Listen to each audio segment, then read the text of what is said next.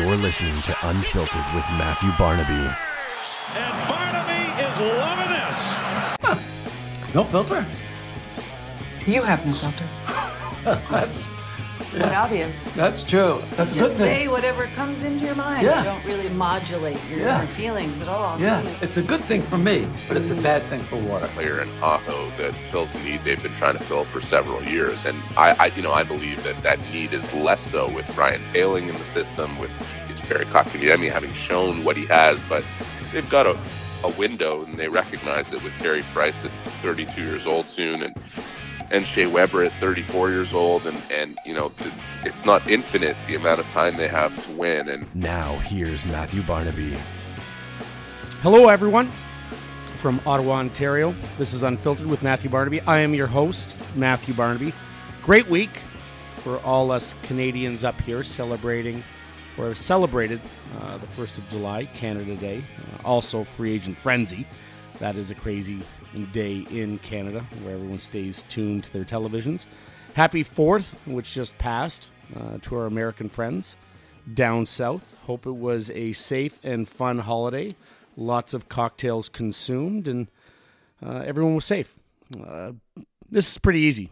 A pretty easy show to dictate. Usually when I go down, I'll do my open and run through, but we have so much to get to today with free agency. And I wanted to wait. Normally I was going to do it on the 2nd, but I wanted to wait for the trickle-down effect and watch certain teams that didn't sign players maybe on the 1st, but knew it would happen throughout the week. And it certainly did. It's been a crazy week in the National Hockey League, and we wait for the 1st because I'm not going to get into saying guys are overpaid or, oh my God, I can't believe they paid this much for this guy. It happens every single year. We know GMs lose their fucking minds on July 1st. And the reason why guys make the money they do on July 1 is because you have to give up nothing to get these guys. So the Rangers acquiring Artemi Panarin, they add a superstar to their lineup without having to give up a prospect, a roster player, or both. So when you get to improve your team, and I'm going to go through a lot of teams today, and I'm going to take a lot of Twitter questions from people out there that are wondering about their team and their acquisitions or lack thereof. It was a crazy day. Money just thrown all over the place. But in the end, there's a lot of teams that got a lot better and a lot of teams that got a lot worse. And that's what free agency is all about. I don't care if it's hockey, football, basketball, baseball. The powers from within change depending on who you're able to keep, who you lose, additions, subtractions. That's what it's all about. That's what July 1st is all about. And that's why we anticipate it so much. Because if your team was that close to getting through a round in the playoffs, maybe the guy that you added puts you over the top next year. Maybe you're a team that just missed out on the playoffs. Maybe the Montreal Canadiens, a team that missed the playoffs by only a couple points. Maybe their signing, maybe their addition puts them over the top. Buffalo Sabres, a team that struggled, was great during the start of the year and then struggled at the end of the year. This is a team that has missed the playoffs year after year after year, and a fan base that is desperately trying to get back there, trying to create momentum. So overpaying for someone, a player, to get them back into the playoffs is massive. And if you overpay by $1 million a year or $500,000, whatever the number may be, you get one playoff game for a team that hasn't been there, that covers that guy's overpayment and then more. And obviously, if you make the playoffs, you're not just playing one home game. So if that guy puts you over the top, and I can use, let's say Philadelphia, Kevin Hayes, probably not worth $7 million. On the open market, he was worth 7.1. But Philadelphia now is a legit contender to make the playoffs. Are they a legit contender to make the Stanley Cup Finals or win the Stanley Cup? Probably not yet. But are they a better team now? Yes. And that's what it's all about. That's what it's all about, is improving your team in whichever realm you are in. Are you a bottom feeder trying to get to the playoffs? Are you a playoff team trying to get through a couple rounds? Are you a team that gets through a round that wants to win a Stanley Cup or feels that they're close? There's all different parts of the equations, and figuring a way just to get to the dance, try to get to the playoffs is first and foremost. And we saw this year, after you make the playoffs, all bets are off. Let's start with the New York Rangers. New York last year sends out a letter to its fans, essentially saying, and this isn't verbatim, essentially saying there's going to be tough times. We are in a rebuild. Be patient with us, and we will build this the right way. Now, building the right way is essentially through the draft. You have to build through the draft. You can't miss in the draft year after year and have success, viable success long term. So the Rangers send out that letter. Not something that's very common with the New York Rangers in a market that desperately needs stars and winning, because there's so much competition for your fans' dollar. They acquire Jacob Trouba, a top-flight defenseman. And then they land the number one free agent, Artemi Panarin. There was expectation maybe that he was going to Florida. New York jumped in there, I'd say a few months ago. There was a battle. Who would win out? Florida Panthers, New York Rangers. Last minute, Columbus makes a last-ditch effort and essentially was trying to overpay to keep their star. They did all they could, offering over $12 million. The Islanders, they were offering more than the New York Rangers as well. But in the end, and I understand this because I can't imagine going over to Russia all by myself and not speaking a word of Russian and not knowing how to get by every day. Must be a tough thing. So he comes over here. Obviously, he has, in Columbus, a guy like Sergei Bobrovsky, who we'll get to in a little bit. But having played with a lot of Russian players, they want to be surrounded by their comrades, by their people, and I get it. And Florida had the contingency. There's a lot of Russians around the Boca area. In New York, I played with Pavel Bure. Once he was undressed, he was out of that rink so fucking quick and off with his comrades hanging out in New York. And I get it. You want to be surrounded by your people. If I went over to Russia, I'd want to be surrounded by Canadians or Americans, English-speaking people. You just feel more comfortable. I moved to Quebec City when I was 17 years old. I didn't speak a word of French, and it was hard. I fortunately learned the language as we went through, but it was hard. I'm not going to lie. So I understand him wanting to leave and going to a place where there was a bigger Russian contingent. But back to hockey. The New York Rangers land Panarin. This rebuild is no longer a rebuild. They ship VC out, creating a little bit of cap space. Obviously, Hayes was traded last year. This team is no longer in a rebuild. It's a retool. And with Jacob Trouba, he will sign a long-term contract at some point with them. Panarin, the most coveted free agent in this class, a very deep class. The rebuild, retool will be a lot quicker. James Dolan might have lost out on the Kawhi Leonards and the big boys in the NBA, but he didn't lose out on the number one free agent in hockey, Artemi Panarin. Will make them so much better. Let's go to Florida. Florida is the team, to me, that did the best throughout all of this. This is a team that we expected last year to make the playoffs. We were talking maybe a Florida-Florida matchup in the first round. Florida special teams were great last year. I think second on the power play, 10th in penalty kill. They ended up missing the playoffs by 12 points. They underachieved. But this is a great young nucleus with the likes of Barkov and on the back end, Eklund. This team is good. Vinny Trocheck. I mean, this team should be a playoff team. There's no excuse why Florida shouldn't be a playoff team. My good buddy, Bob Boughner, got fired because they didn't have goaltending. They couldn't get a save last year.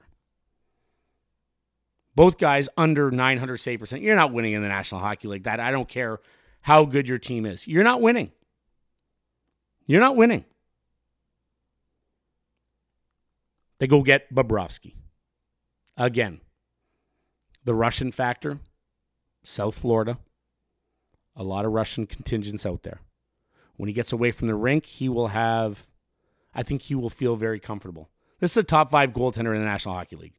He overcame his demons this year in the playoffs, has always been a very good regular season goalie, overcame those demons and proved a lot of people wrong that he couldn't do it in the playoffs. Knocks the Tampa Bay Lightning, the 62-win Tampa Bay Lightning, off in 4 games straight. They also acquire Brett Connolly, who had a career year with Washington. Probably overpay a little bit, and I said I wouldn't say it for Anton Strawman. But there's another veteran right-handed shot defense. This team's getting deeper. Also, they go get from Boston, Achari. $1.5 million. A hard guy to play against. Someone's coming out of the Eastern Conference playoffs that were there. I think it's Columbus, maybe Carolina, maybe both. But the Florida Panthers are going to be a playoff team. I can promise you that. Mark it down right now. If I am wrong, I will eat crow. The Florida Panthers will be in the playoffs next year. And either Carolina or Columbus is coming out. Maybe even the New York Islanders. And I know we're doubting them again, and here I go. I'm going to get hate tweets from New York because I'm doubting them again. But Columbus or Carolina, I believe one of those teams will be out of the playoffs. Florida will make its way in. I also think Philadelphia, with the addition of Kevin Hayes, I talked earlier, maybe $7 million's a little, maybe $1 million too much. But now they have a second-line center. Now they're deeper. He's going to play on their second power play unit. It's a big man down the middle that makes players around him better. A much deeper team now. A much, much deeper team. They trade Gudas, get Niskanen. Great trade. Niskanen was not great in Washington last year. They needed to move money out of Washington. Philadelphia, to me, gets the better player in the deal, the more offensive player, obviously, in the deal. But the addition of Hayes, I think, pushes them over the top. They're one of the teams where one or two guys pushes them into the playoffs. Now we're talking revenue from playoffs. And that's where they need. They wanted, Ron Hextall was fired for a reason, for being a little too diligent, taking a little bit too much time to get back to where they were, but he left them in a great spot, and I love these moves for the Philadelphia Flyers. Be very surprised if they're not a playoff team as well. And when I always pick teams to go in, if you're a Buffalo fan, per se, if you're a Buffalo fan, we're going to be in the playoffs next year. Well, who's coming out? Who are you better than? That's the easiest way to do it. Who are you better than? You're not better than Tampa. You're not better than Boston. You're not better than Toronto. You're not better than Pittsburgh. You're not better than Washington. Probably not as good as Columbus. Maybe you're close to Carolina, although they have a much deeper defense. Maybe you're close to the Islanders. I don't think so. But you have to take someone out. When I look at Philadelphia now, I look at Florida now, I'm like, okay, I think they're better than the Columbus Blue Jackets with everyone that they lost. Bobrovsky, Panarin, Matt Duchene, maybe Dzingel. They didn't have those guys all year, but obviously the two studs. I think they're better. Florida and Philadelphia to me are playoff teams. Let's go to the Sabres. A lot of depth they've acquired in free agency, but they trade for VC, give up a third rounder. Hey, a third rounder might never play. New York wanted to create cap space. They did it. VC, I don't know if he's a top 6 forward, but he's certainly a top 9 forward. And if he's on your third line, you got a pretty good team now. Jack Eichel has Skinner. Skinner was signed before free agency even started. And they made strides last year. Goaltending has to be solidified. They need to get better goaltending than they did in the second half. It was the reason why they were so good in the first half, reason why they went on the 10-game winning streak. But they're getting close. They're not there yet. I still don't think they're a playoff team. But they're getting there. Bright times, bright future is right around the corner for the Buffalo Sabres. Great signing a few days later into free agency. And that's why I want to do this pod 4 days, 5 days after free agency. Because you're going to have a trickle-down effect. You're going to have guys that wait. Wait for the Bobrovskys and the Panarins. The big guys out there to sign. Marcus Johansson was phenomenal. Phenomenal with the Boston Bruins. He really was a big reason, as was Charlie Coyle, in them getting to where they did. The depth that they created, the offense that they created. Marcus Johansson is a hell of a player. He will play top 6. He'll help that power play. And he makes them a deeper team. So I really like the additions. I really like the additions that they have made in acquiring Johansson and Jimmy Vesey. Johansson is going to be a very good player. 2-year, low risk, $4.5 million a year. Concerns about his head, his conquers that he's received over the years. Yeah, it's always there. But it's a 2-year deal. 4.5 per. Great signing by Buffalo. I hope this works out. Obviously, I was a Buffalo Sabre to start my career, and I want to see them get back to where they were, and that's in the playoffs because those fans deserve it. The money that Pegula has spent on this team, he deserves it. The Leafs. The hated Leafs. All the talk has been about Mitch Marner. Mitch Marner's going to get an offer sheet from the Islanders, from Arizona, from whoever. Well, as I look today, it's July 7th. So we're 7 days into this. No offer sheet yet. No offer sheet yet. Mitch Marner, I don't believe, is getting an offer sheet. I think teams are... First of all, I think they know either they're going to overpay so much for him that they're up against cap hell and won't be able to contend if you're paying Mitch Marner $13.5 or $13 million, whatever the number is. And if it's $12 million, the Leafs are going to match. It's pretty simple. And I'm going to get to Sebastian Aho in just a second because I have an interview to play for you right before it actually went down with Eric Engels. And I want people to listen because this is before he was signed to an offer sheet. And I've always said, offer sheets to me are like Bigfoot or UFOs. People have said they've seen them, but they disappear very quickly. And that's what happened with Sebastian Aho. There was an offer sheet. Hey, I was surprised. I'm not going to lie. I was surprised there was an offer sheet. Thought it could come. And I think we can drop the point of collusion. Mark Bergevin went out and made an offer sheet to make his team better because he felt the right time was there. But we'll get to him in a little second. I want to go back to the Leafs. I've said all year, this is going to be dramatically a different team. This is not going to be the same roster. Not going to be the same roster. It couldn't be. Where they were up against the cap. Players that they had to sign. The Kapanens. The Johnsons. Johnson, I should say. We knew that this was dramatically going to be a different team because where they were situated against the cap, players that had to get signed, numbers that were being spent on certain guys that were going to want more money that were up for contract. And oh yeah, having to keep a lot of money open for their superstar Mitch Marner. Ron Hainsey has gone to Ottawa. Zaitsev off to Ottawa. Brown off to Ottawa. I don't want to bang on the Senators here,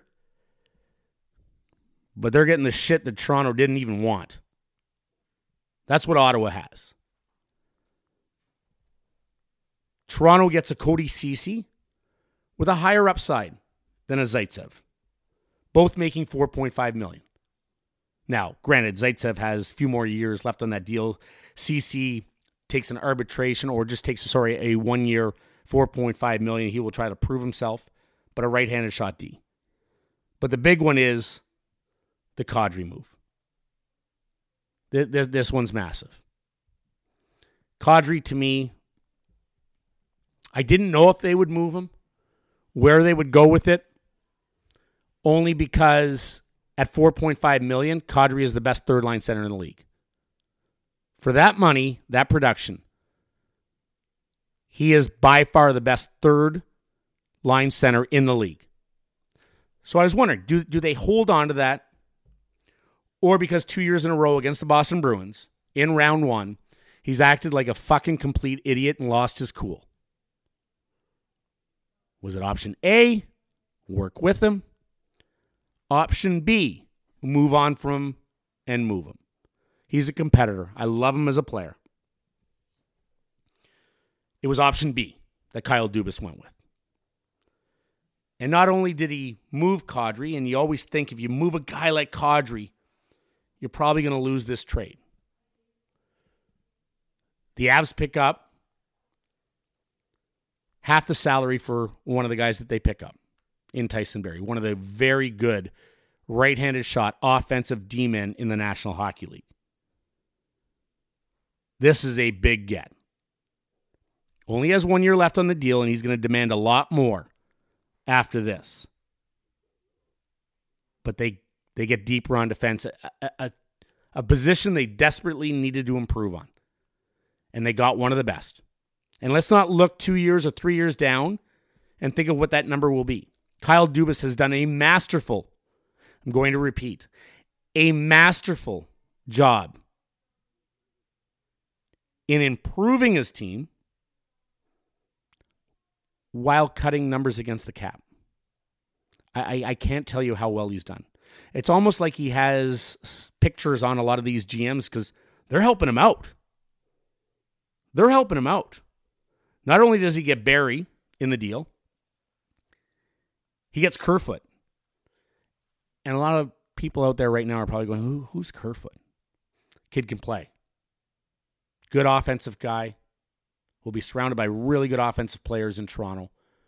Just signed him to a 4-year extension, I believe around $14 million. 3.5 a year. It's kind of where I thought he would fit in. That's a number where I thought he would fit in. And you lose a number 3 in Kadri that scored 30 goals only a couple years ago. But you add Barrie to your back end, a right-handed shot defenseman. You add Kerfoot, who will create offense. And then they go acquire former Senator, former Dallas Star, Jason Spezza, for $1 million. Is that the Jason Spezza of old? No, God, we know that. We know that. It's not the Jason Spezza of old. But I think within the Mike Babcock system, within the offensive guys that they have there, he can fill a role. And he's willing to. Obviously, he knows he's at the end of his career. He wants a chance to win a cup.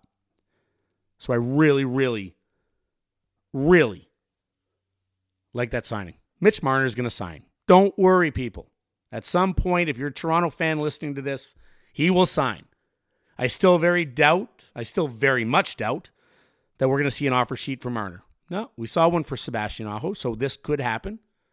But I do believe that the Leafs do match anything. And the way that Dubas has set himself up, he has set himself up beautifully. He has set himself beautifully to not be able to just match or react out of necessity because he had a plan in place and really followed that plan. Great job by Kyle Dubas. It can't go unwatched on how well he maneuvered the cap when being right up against it. We knew the roster would be different, and it is different. But wow, did he do a fucking great job. I talked about Sebastian Aho. We were wondering.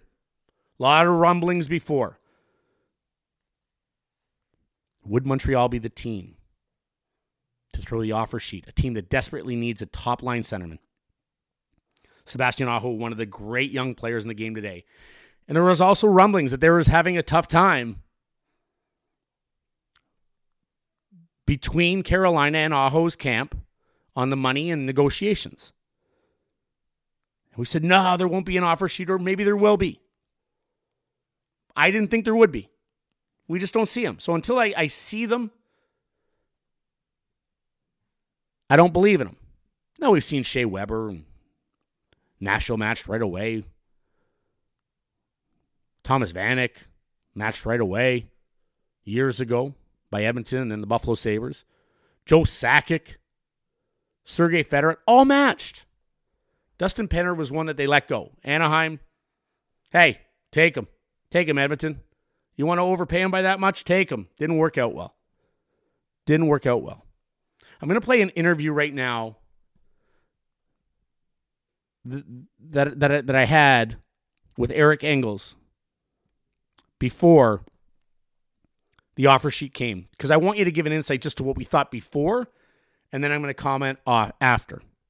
So here is Eric Engels. He is the beat reporter for the Montreal Canadiens with Sportsnet.ca. If you have a chance, go on and read his articles. He's really, really good. Really, really good. But I want you to get an insight on what we thought prior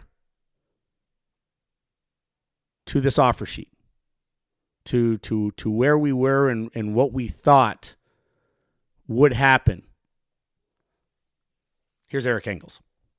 I want to welcome my guest today, a very busy man, and looks like he's going to be doing a little bit more writing for Sportsnet.ca, where he wrote a great article on the offer sheet for Sebastian Aho. Eric Engels, you can follow him at Eric Engels on Twitter for the Montreal Canadiens, again, beat reporter, and you can follow him on Sportsnet.ca. Eric, welcome to Unfiltered with Matthew Barnaby. How are you today? Oh, it's a pleasure. I'm very good. How are you? You get some sleep? I'm sure your hand, well, not hand anymore. I'm dating myself. I'm guessing your fingers are a little sore with everything that went on yesterday.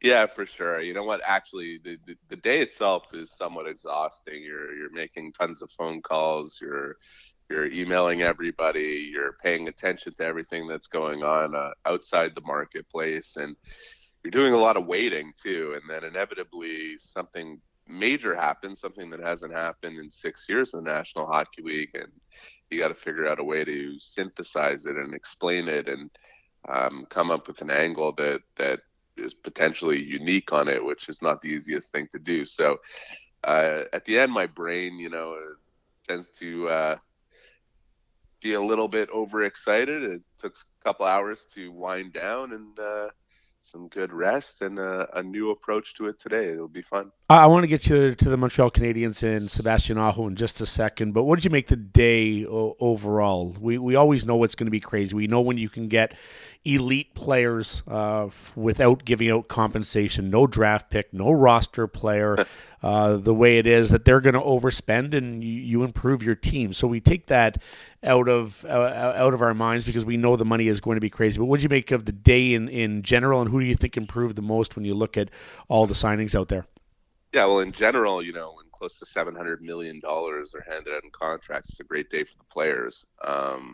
Also, it's a great day for different franchises where optimism is renewed. And, I think the St. Louis Blues, what they did in coming from last place to win the Stanley Cup, certainly changed perspective for a lot of teams out there, in the sense that in this parity-driven league, and not just St. Louis winning. I mean, you saw what happened with Tampa Bay in the first round. You saw that overriding sense that anything could happen if you make it.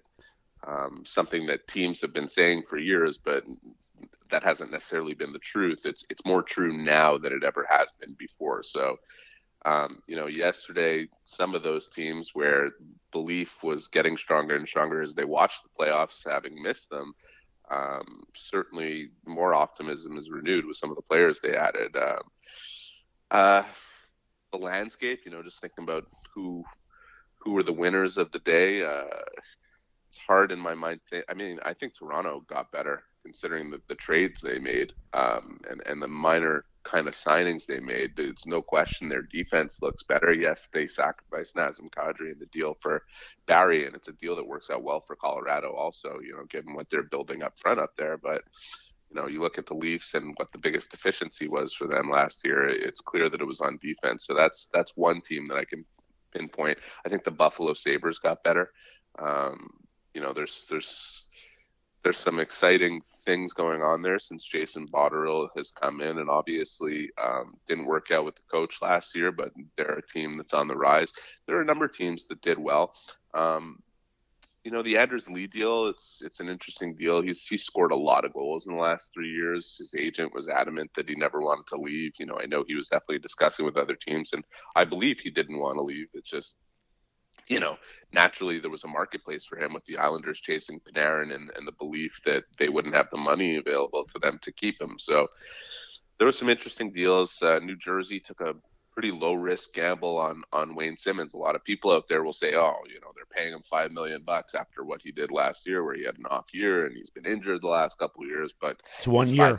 It's $5 million for 1 year. I mean, and they have a lot of money. So they're a team that we're going to have to continue to watch as all these restricted free agents are out there, and the offer sheet thing has been opened by Montreal. That box, that Pandora's box, is open now. So I'd watch out for them. And yeah, I mean, I'll have to look closely at the lay of the land, having been in the bubble in Montreal yesterday, and really come up with a more in-depth answer on who the winners and losers are of the day. But it was an intriguing day for sure. I like Philadelphia, and I agree with your assessment. I think any team that, in watching from the outside and doing what we do, you look at Philadelphia acquiring Hayes for a 5th-round pick, signing him to over $7 million.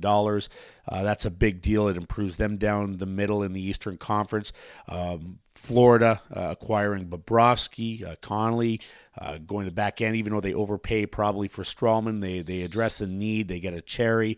That's a team that I think believes if they get in, they had great special teams last year and they needed a save at some point, did not get it. They get Bobrovsky, one of the best in the league. And you look at Montreal, 96 points. They only missed the playoffs. It came down to the final couple games of the season, and they're 2 points away from making the playoffs. And we saw what Columbus did. We look at that trade from Toronto. I think the most upset is probably Boston that a guy like Kadri isn't there to cost them the series like he did. I don't want to solely blame Nazem Kadri, but I think it was written on the wall when he was suspended for the rest of the series, and they went on the way they were. But I agree, Toronto is a much better team. You're close to the situation in Montreal every single day.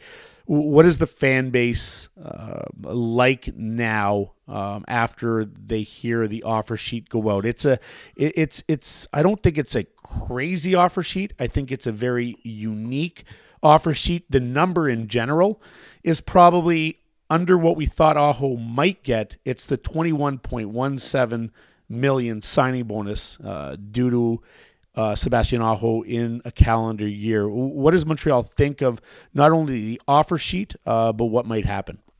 Yeah, you know what? Having had a bit of time to vacillate on this and having already written about it and then had a night of sleep on it, the number one thing that comes to my mind is that I'll tell you what this wasn't. This wasn't a let's just throw an offer sheet out there and prove to our fans that we're trying to do everything and anything to make the team better, and we know that it's going to get matched, and let's just move on, but at least we tried.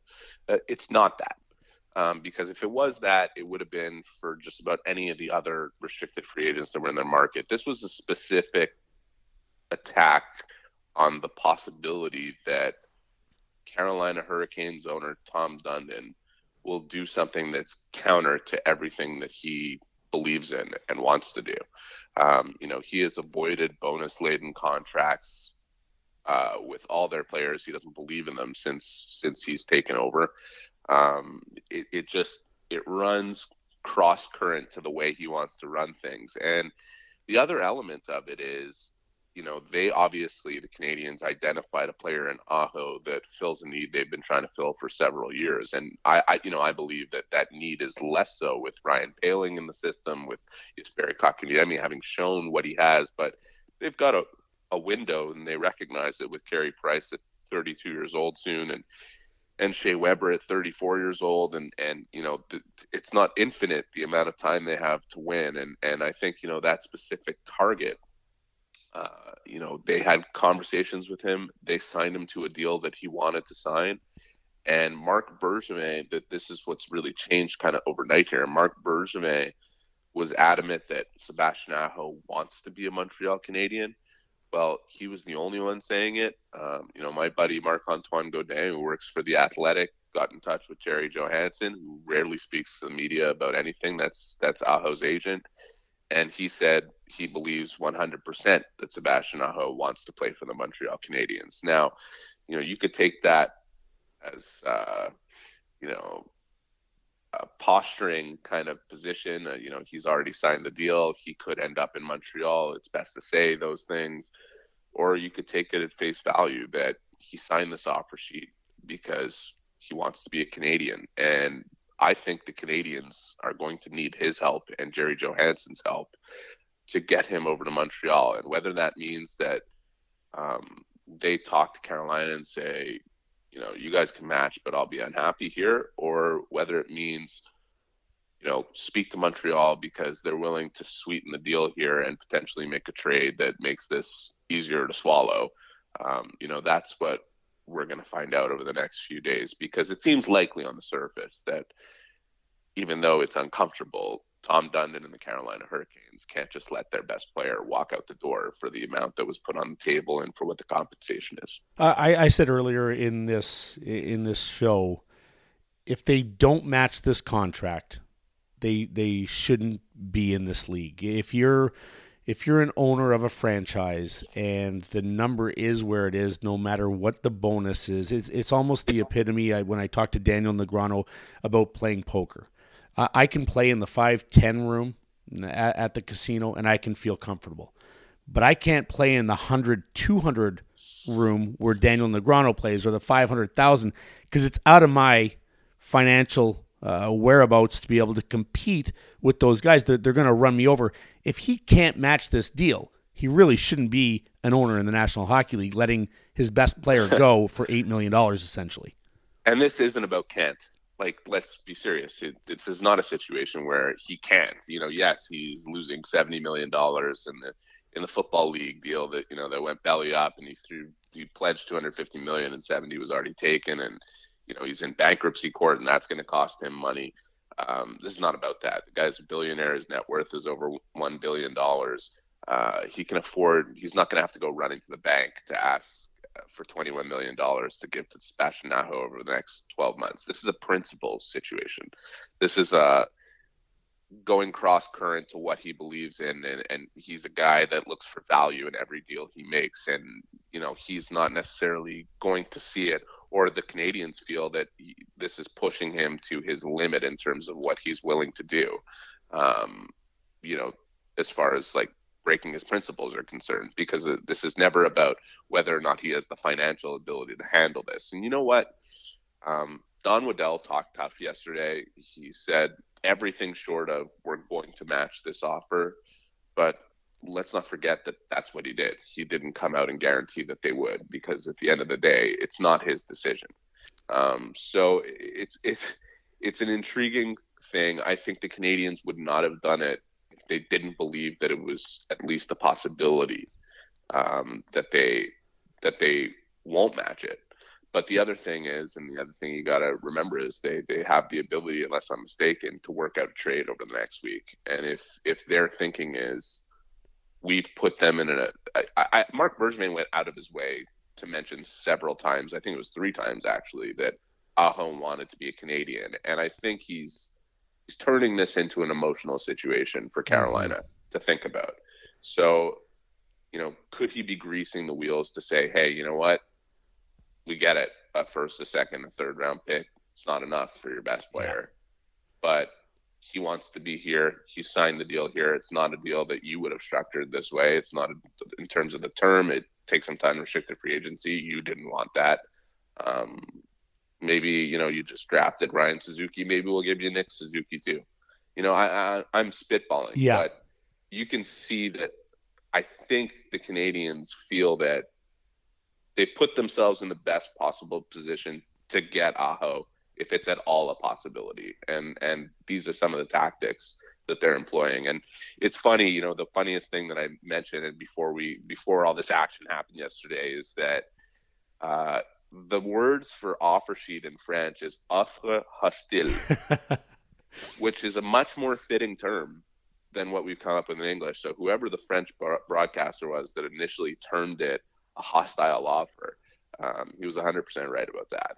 It really is, and I like where you went there because I was thinking and listening to both GMs in Waddell and Bergevin meet the media, and both were selecting their words very carefully in what they wanted to not only sell to the media, us, also to their fan bases. And I looked at Waddell, and from all accounts, what he was saying was, we are going to match. We aren't going to do this right away because a hostile offer was just made. Essentially, war was just put upon us, and we aren't going to help them out in free agency where there's a time period where teams are signing players. And if we match this really quickly, it gives Montreal the opportunity to go out and start signing players. So we're going to wait on this. This is a team in our conference. Why would we help them out after they just tried to bury us? I also agree with what you said on Marc Bergevin to the point that he's trying to play the emotions, and there's no way a first, second, and third is going to get Aho. If they can sweeten that deal, maybe it works out. And saying the least, he struck out on a few over the years, the John Tavares, and I don't know how close, you probably do, how close they were on Matt Duchene, who takes $8 million to go with the Nashville Predators. They've struck out on that number one centerman that they've coveted for years. Yeah, let's get into Duchene to start with. The guy came into Montreal last week after Tavares a year ago, wasn't even willing to take their phone call. And yes, a lifelong fan of the Canadians. And I think, it boils down to the fact that, people will suggest he use the Canadians for leverage and this and that. That certainly wasn't the case if he signed a 7-year deal at $8 million with Nashville, which, let's face it, is not very much more than what Kevin Hayes made in Philadelphia. And he could have ended up at least $1 million more per year on a contract, whether it was with Nashville or Montreal, just based on his production alone and his status as a marquee free agent. So I don't think he used the Canadians as leverage, but what's clear to me is that he did not want to jump into this deal with Nashville, which was always kind of the destination of choice, without exploring what it would be like to play for his childhood team and hear what they had to say about it. So I believe the meeting with Matt Duchene was as much initiated by Matt Duchene as it was by the Canadians. That said, for whatever reason, this is a need that Marc Bergevin felt if he's going to add an impact player up front, he wants it to be at the center ice position, if only for the fact that that's just how the game is driven. And it doesn't matter if you have really good pieces there, which the Canadians do. They have a 72-point player in Max Domi who played the position for the first time in his life last year. Is it the ideal position for Domi? Not necessarily. He's played wing for most of his life, in the NHL at least. But he proved that he can do it. And Jesperi Kotkaniemi, we all saw what this kid at the 3rd overall pick of last year is going to be capable of. There's no question in my mind, having watched him for a year. could have told you, having watched him for a number of practices, he's going to develop into a number one center, if not one of the best second line centers in the league. Ryan Poehling, who's coming up and scored a hat trick in his first NHL game and a shootout winner, and that wasn't indicative necessarily of what he can do.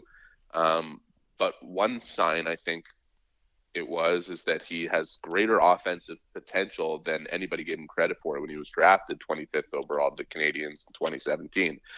Really good player at St. Cloud, really good two-way, big body.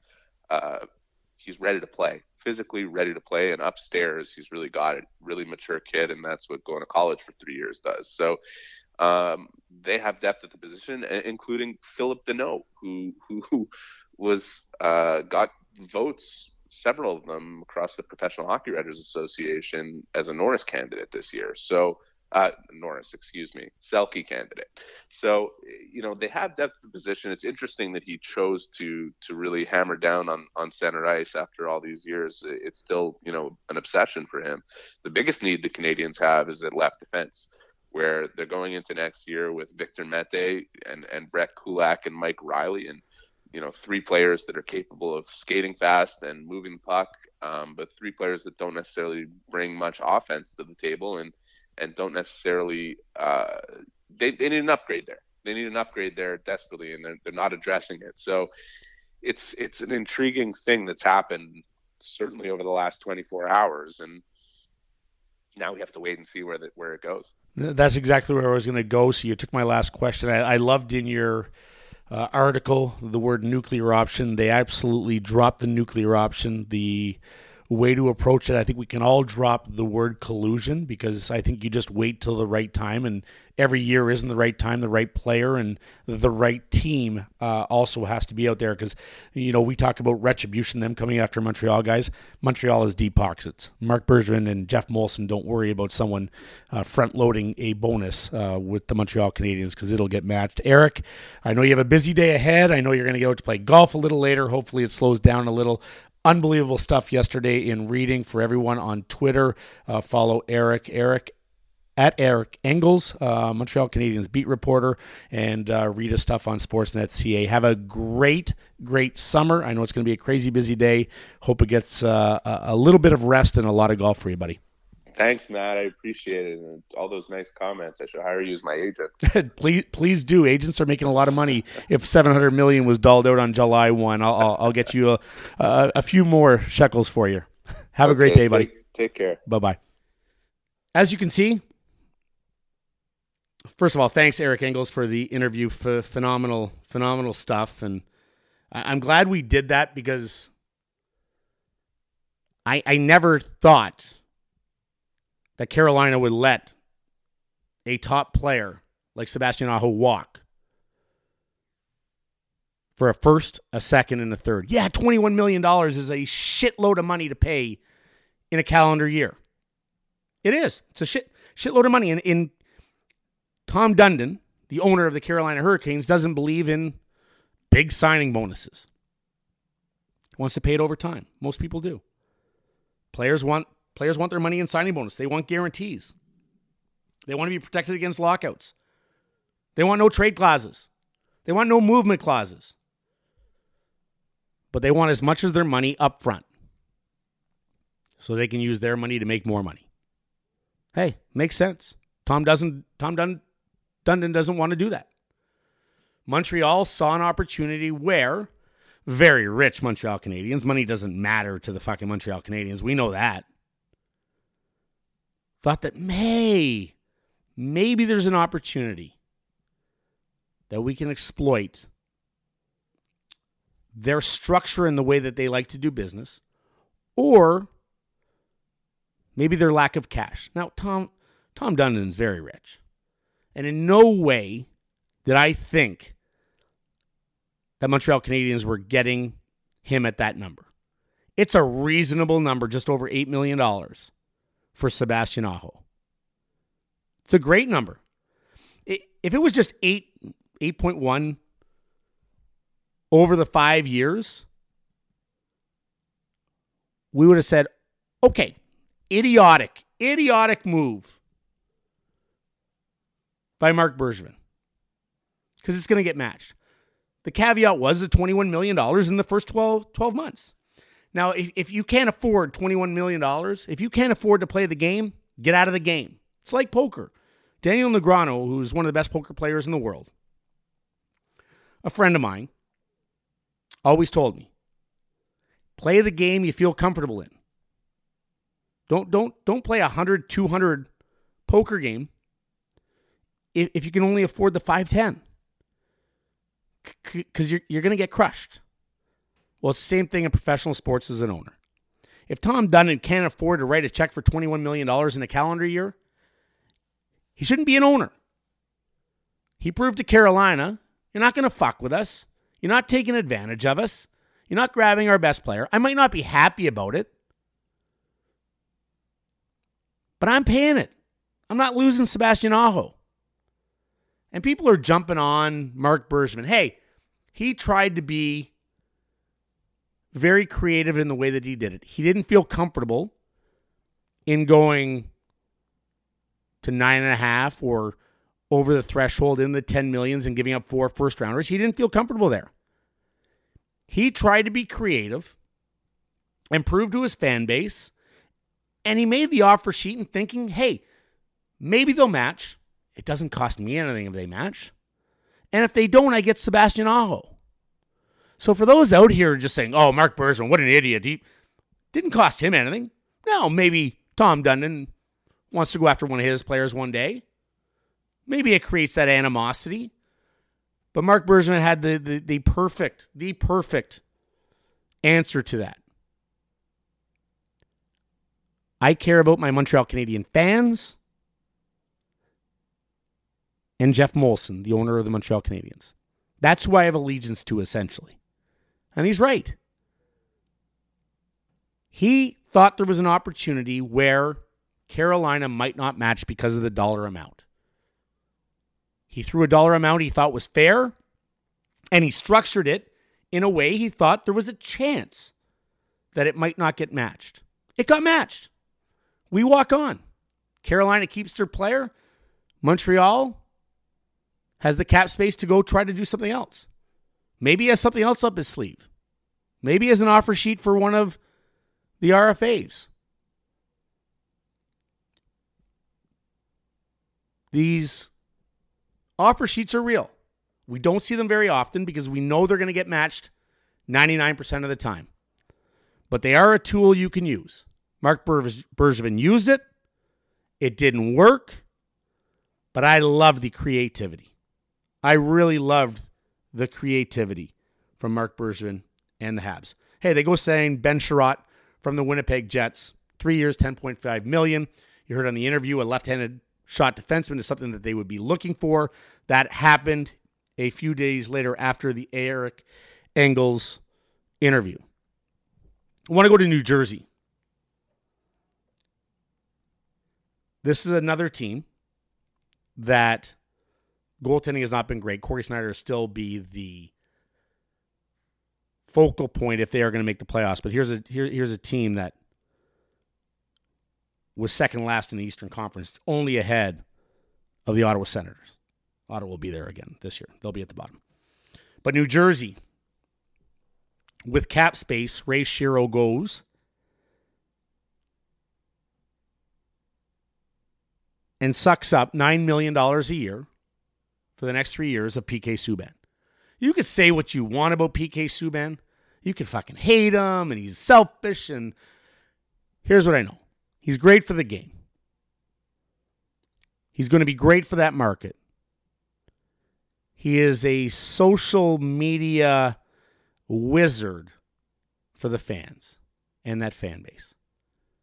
Former Norris Trophy winner, and I can only speak from I always listen to what people say about people, but I can only judge a person on the way that they treat me or people around me that I see. I've met PK a bunch of times, and he's never been anything but gracious, smiling, love for life, exactly what I see when he plays hockey. Is he flamboyant? Yeah, who cares? I don't want a bunch of fucking robots playing. I want guys that love the game. And he loves the game. And he's a great player. Is he a risk-reward player? Yeah, of course he is. an offensive guy that takes chances once in a while and gets burned. But I'd take PK Subban on my team any day of the week. And he's going to make a pop gun offense in New Jersey a lot better. A lot better. He's going to make that market. He's going to sell tickets. He's going to have a lot of new fans. Great job by Ray Shero. And they didn't give up much. You give up Santini. You give up Davies, who they just signed out of Northeastern, and a couple second-round picks that might never play. Might never play. The reason they were able to facilitate this trade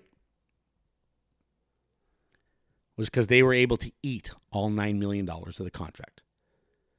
And Nashville couldn't afford it. Not with Roman Josi coming up, who's going to get $9 million. And wanting to spend $8 million on Matt Duchene, which I'll get to in a few seconds. Wayne Simmons takes a one-year deal, $5 million with New Jersey. I love it. He's betting on himself. He gets $5 million, and he's going to, hopefully for him, bounce back, be that power forward that we've seen for years. We thought this could be a big payday. Unfortunately, didn't have the year that he wanted. Bets on himself. Like the deal. No risk. 1 year, $5 million.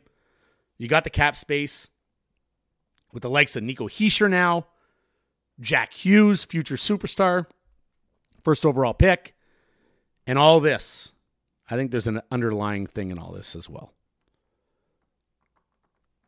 They have an unrestricted free agent coming up this year. His name is, what's his name? Taylor Hall. Taylor Hall. Did we not think that Taylor Hall would have been gone? I'll take yes for 1,000, Alex. I'll take yes for 1,000. He was gone. Ray Shero goes and get Wayne Simmons. They draft Jack Hughes. Yes, lucky to get a guy like Jack Hughes at first overall. PK Subban. Now you're surrounding. Now this is a team that he can sell to Taylor Hall in free agency. And right now as they go forward. Stay with us. We're building something special here. You want to win.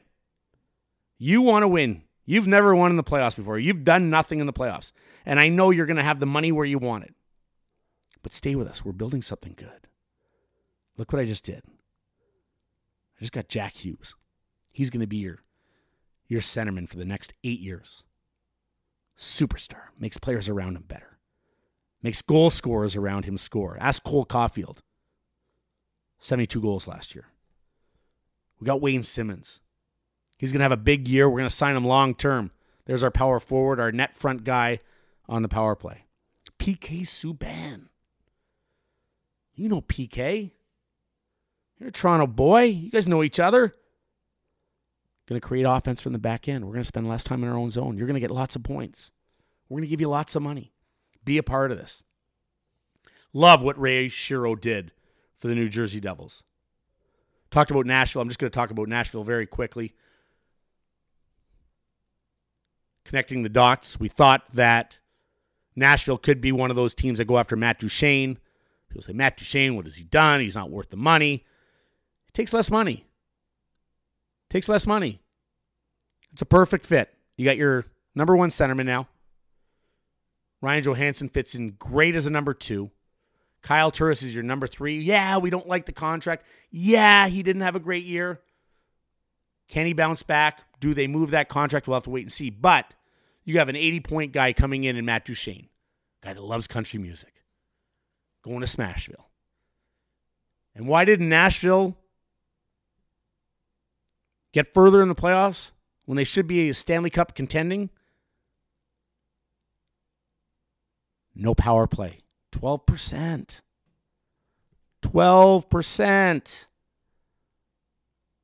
That's horrible. You can't move on. You can't have a good team without a good power play. You need to have a good power play. They improved it dramatically. They improved their speed with Matt Duchene. They improved their power play with Matt Duchene. Their overall dynamic. I don't think they're done there. I think they're still trying to move that contract of Kyle Turris. 5 years left at $6 million. We'll probably have to eat a little bit of that.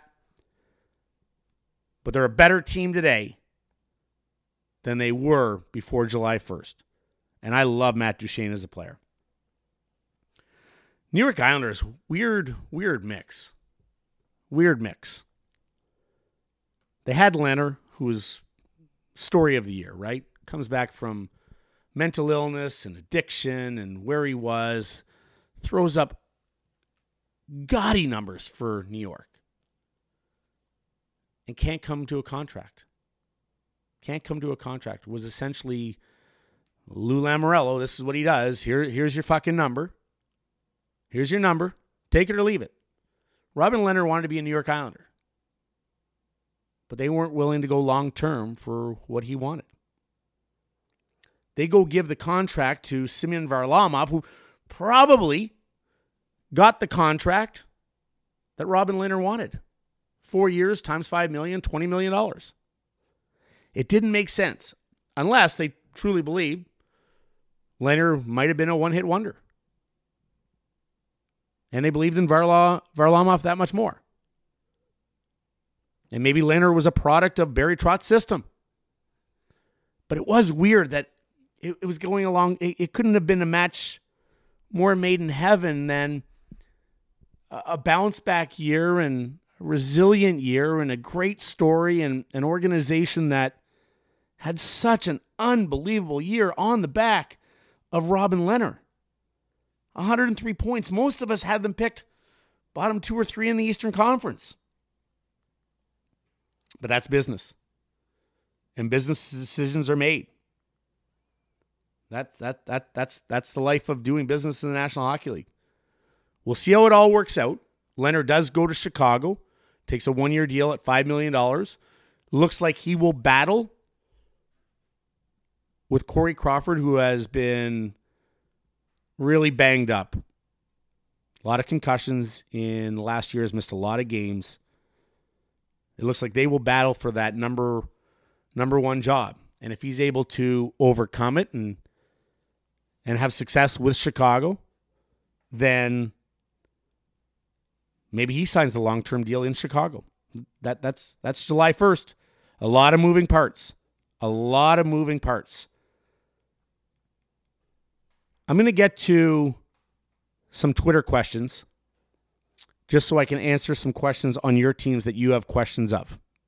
I think it's really important to listen to what you guys want to hear. So I'm going to answer those now. Is from @Spearsy on Tap. Has anyone had a worse free agency period thus far than the Jets? There's been some underwhelming stuff, but when we look at the Jets and where they are, they trade Jacob Trouba, kind of forced into that, a guy that will be commanding a lot of money, but also didn't want to be in Winnipeg anymore for personal reasons. His wife wants to start a residency and wants to be in the United States and be a doctor. So I think this was a lot more personal than even professional for him. So they did the best that they could in moving him and facilitating, say that 10 times quick, facilitating a trade to recoup what they could. And you lose Tyler Myers. Obviously, you lose Sherratt to Montreal, and Myers went for $30 million to the Vancouver Canucks. They have to create money as well. And that's where this all, in a cap era, they have Patrick Laine. That's not going to be an easy negotiations. They have Kyle Connor that they're going to have to spend a lot of money on. So when you have success and you have at least players that outperform their contracts or come up from ELCs, you have to make some moves. And they're not going to be as good a team as they were last year. They just aren't. They lost some very good pieces. You lose a top shutdown defenseman in Jacob Trouba, who played with Josh Morrissey. You lose Tyler Myers, who was probably your 4, going to get paid like a 2, but he's probably going to be the number 1 guy for Vancouver going forward. It's tough. That's the big bad world of playing in a cap era. It's a very, very tough time when you have to navigate against that cap. And you have to do a great job like a Kyle Dubas did, and Cheveldayoff does a great job, but he knows there's probably anywhere between $16 and $20 million that he has to spend on those guys long term in Connor and Laine. So he's done the best he could, but we knew that there was going to be changes because of contracts that have to be paid. At Run Right, Arif. Would As be smart to pair Landeskog, Kadri, and keep McKinnon, Rantanen together and fill in the blanks? Or should they keep the big three together? I'm all for being deeper. And I think at times Bednar did a phenomenal job of moving around his top line and then putting them back together. But this makes them a deeper team. This definitely makes them a deeper team. And Kadri, we will see him even more offensive, playing probably with a guy like Landeskog and having a more increased role offensively and not counted to be the shutdown guy per se or the third line guy. He will be a second line centerman and be counted on to score more. So I think that's the way that they do start. But I think at times we will always see Landeskog, McKinnon, Rantanen go back out, depending on the score of a game. But I think for the most part, we will see Kadri together with Landeskog and McKinnon with Rantanen. Here's not even a question. At Hugh, John D. Sens fan, please send help. No question, just begging for mercy. I live in Ottawa, so I'm going to go with you on that one. Here's what I'm going to say. Ottawa's kind of in a conundrum. They're in a spot where they're in a total rebuild. They have a lot of good young kids coming. And are they going to make the playoffs in the next 3 years? The answer is no. The answer is no. Simple. Look at the roster. They're very, very young. I like some of the acquisitions that they got in Hainsey, bringing along the Shabots, the Christian Wolanin's, Brown bringing tenacity. Zaitsev, we don't know what he is. What guy is he going to be? Is he the guy that we saw last year that was not very good at all? Or does he take a step in his development from what we thought he could be and earning a long-term $4.5 million deal? You have Brady Tkachuk. You have Fermenton coming. Does Brown take the next step? A lot of variables that are still unknown when we talk about the Ottawa Senators, but the future's bright. It's just really dark now. I feel like we're living in Finland right now. It gets dark really, really early. And it's going to be dark for a while. But the future is bright. I can tell you that. There's a lot of great young prospects. A lot of great young prospects. Here's another Ottawa Senator one. At LBZ Thor 3. Should Ottawa resign Ryan Dzingel? I would. I watched him a lot in Ottawa and liked what I saw. He's a much better player than I thought he would be. I think $5 million is in that range. Probably a 4 or 5 year deal, $20-25 million. It did not work out for him in Columbus. He was not very good. He did not add the offense that he did in Ottawa, but I think he's one of those guys that can add offense to a team that will desperately be seeking it, the team that needs to get to the cap floor, and a guy that has speed. He's got dynamic. He's comfortable in the area. I think he's looking, this is his one payday. Probably the best offensive guy still left out there on the UFA market, not on the RFA market, but the UFA market. So I really think that it would be a great sign. I think it's a really good match because he didn't work there. He's very comfortable here. And I see it as a great fit. At C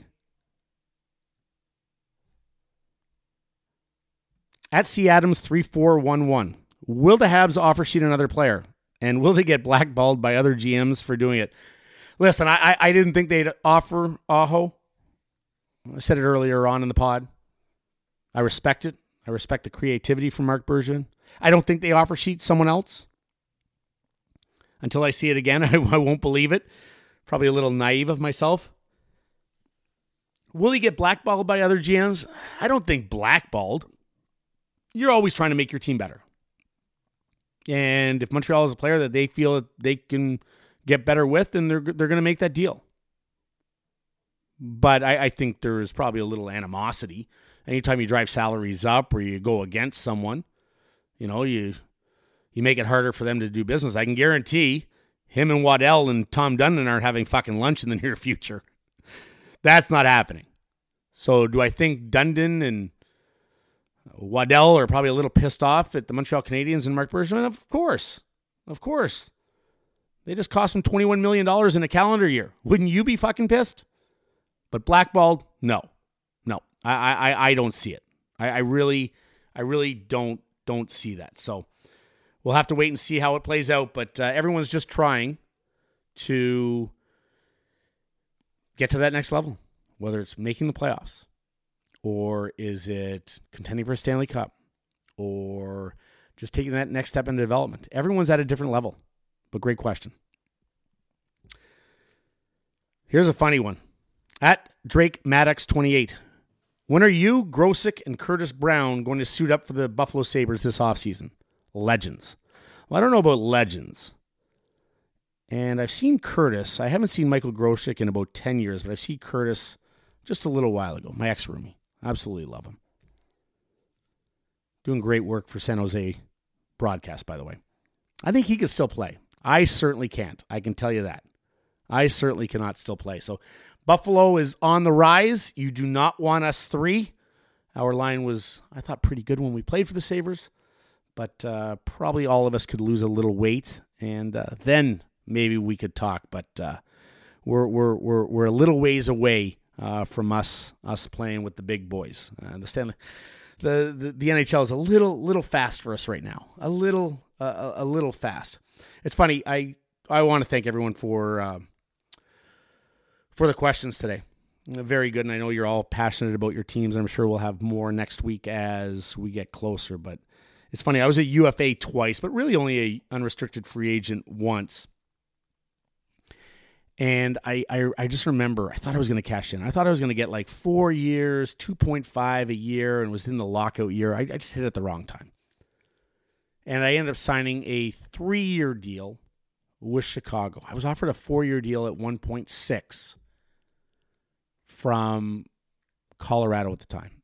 And I chose, I was kind of pushed by my agent. The only time I was really pissed with him, but he had a great relationship with Chicago, with Bob Pulford at the time. Dale Talon was the GM, and we thought it would be a good fit because they were in a rebuild, and they were bringing in myself, and they brought in Curtis Brown and Marty Lapointe and Jason Cullimore, Nikolai Haby-Blue, and they brought us all in at the same time. Unfortunately, we had Mark Bell and Kyle Calder and Tyler Arneson that literally just partied every day. Just partied every single day. And we just didn't have a team that worked hard, that didn't know how to be pros. And we went into this and we were trying to change the culture of it all. Unfortunately, we missed the first year of it because of the lockout. I played 1 year. I think I had 8 goals and 28 points. Played with Marty. I played with Curtis Brown a little bit. But we missed the playoffs. And I was brought in with Dale Talon at the end of the year. And he asked my thoughts. I think he did it to all the veterans, asked our thoughts on how we could improve and get back to the playoffs and contend. And that's what I wanted. I wanted a chance. I always wanted to be a part of that. That's why I played the game. I love the game of hockey. I love winning. And I said to him point blank in our meeting, I said, you're never going to win. Never, ever going to win here with your captains, Kyle Calder, Mark Bell, Tyler Arneson. If those guys are your leaders and the ones you're counting on, we're dead. We're going nowhere. I went off and he said thank you, and Dale Talon's a great guy. I love him, and I think he's such a smart hockey guy and just a great, honest guy. But he called me right before July 1st. I want to say like June 28th or 29th, whatever it may be. Said, Matthew, I just want to be the one to tell you we're going to move on. We're going to buy you out the last year of your deal, 2/3 over the next 2 years instead of 1 year. And I was surprised. I was blindsided, but I appreciated him being honest. And he just said, we're going to move in a different direction. That's when Jonathan Toews came in and Patrick Kane was the first overall pick. And that's when they took their next step. And their leaders weren't Arneson, Bell, and Calder. It was the Taves and Canes and Duncan Keese on the back end that was a rookie my first year there, my only year there. Brent Seabrook, Dustin Byfuglien, Patrick Sharp, who we traded for. That was a robbery. I think it was Matt Ellis that we got him for. Matt Ellis. Someone double check that. But I remember when we got the trade, Patrick Sharp came the first day. I looked at Dale Tallon and said, this is a fucking robbery. I don't know how you robbed Patrick Sharp from Philadelphia, but man, is this kid going to be good. He was. All those kids. Duncan Keith, Brent Seabrook, Dustin Byfuglien, all rookies my year in Chicago. Loved them as kids. Loved them as players. And I wish it worked out. Wish I had that opportunity to play with these guys a lot longer. And fortunately for myself, I've stayed friends with them for years and years. Again, there will be more free agency signings as we go through, and I will touch on those in the coming podcasts. We'll be taking questions. I will be taking questions in the coming weeks as we see more trickle down and we go through and we see the powers essentially change from within, and we see the odds, which I'm going to have my good friend John Campbell at Johnny Oddshark, who is with a betting site, Oddshark, which obviously I love to do a lot of betting. I love to see the odds change. So Johnny's going to be on this week to really break down not only hockey, but basketball and different things on how odds change and where the money should be going and what he's looking at and trends, especially with being through free agency. It's the time of the year, this and trade deadline, where odds get changed the most for a reason of acquiring, say, Florida, like Bobrovsky, or New York, Panarin. Marner gets offer sheeted somewhere else and signed somewhere else. That's when we see the odds change dramatically. So we'll have Johnny Oddshark, John Campbell, my good buddy, on to break that down this week. Thank you for listening to Unfiltered with Matthew Barnaby. Have a great week. Hope you're happy with your team's acquisitions. I know not all of you are. Some of you are still pissed off, but they haven't done enough. Have a great week. We will talk to you soon. And like they say, show me the money. Show me the money. I took a long over frost, but still got a knock. Jerry, does that make you feel good just to say that? Say it with me one time, Jerry. Show you the money. Oh, no, you can do better than that, Jerry. I want you to say it with meaning, brother. Hey, I got Bob Sugar on the other line. I better hear you say it. No. Show you the money. Not show you. Show me the money. Show me the money. Yeah. Louder. Show me the money. I need to feel you, Jerry. Show me the money. Jerry, you better yell. Show me the money.